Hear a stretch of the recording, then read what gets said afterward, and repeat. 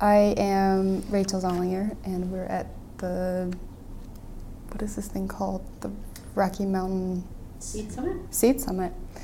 I don't have a lot of experience with seeds, or I guess I don't think about them a whole lot. Though my parents had a really big garden growing up, it was kind of amazing now when I think about it. They just did it just because they kind of loved it. My favorite thing of that garden was eating what came out of it straight off the plant. And so fast forward to being an adult, I have attempted a few times to grow a little garden in my tiny backyard. And one of my favorite things that I wanted to grow was green beans.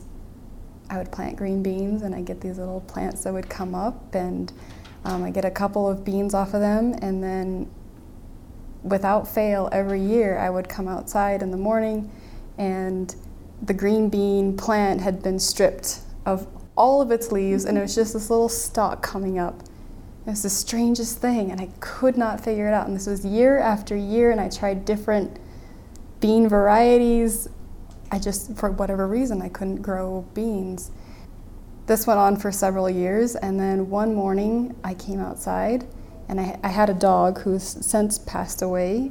She was this great big Labrador mutt, and I caught her reaching her neck over the little fence and eating the bean plants, like all the leaves, all the beans, and leaving just the stalk.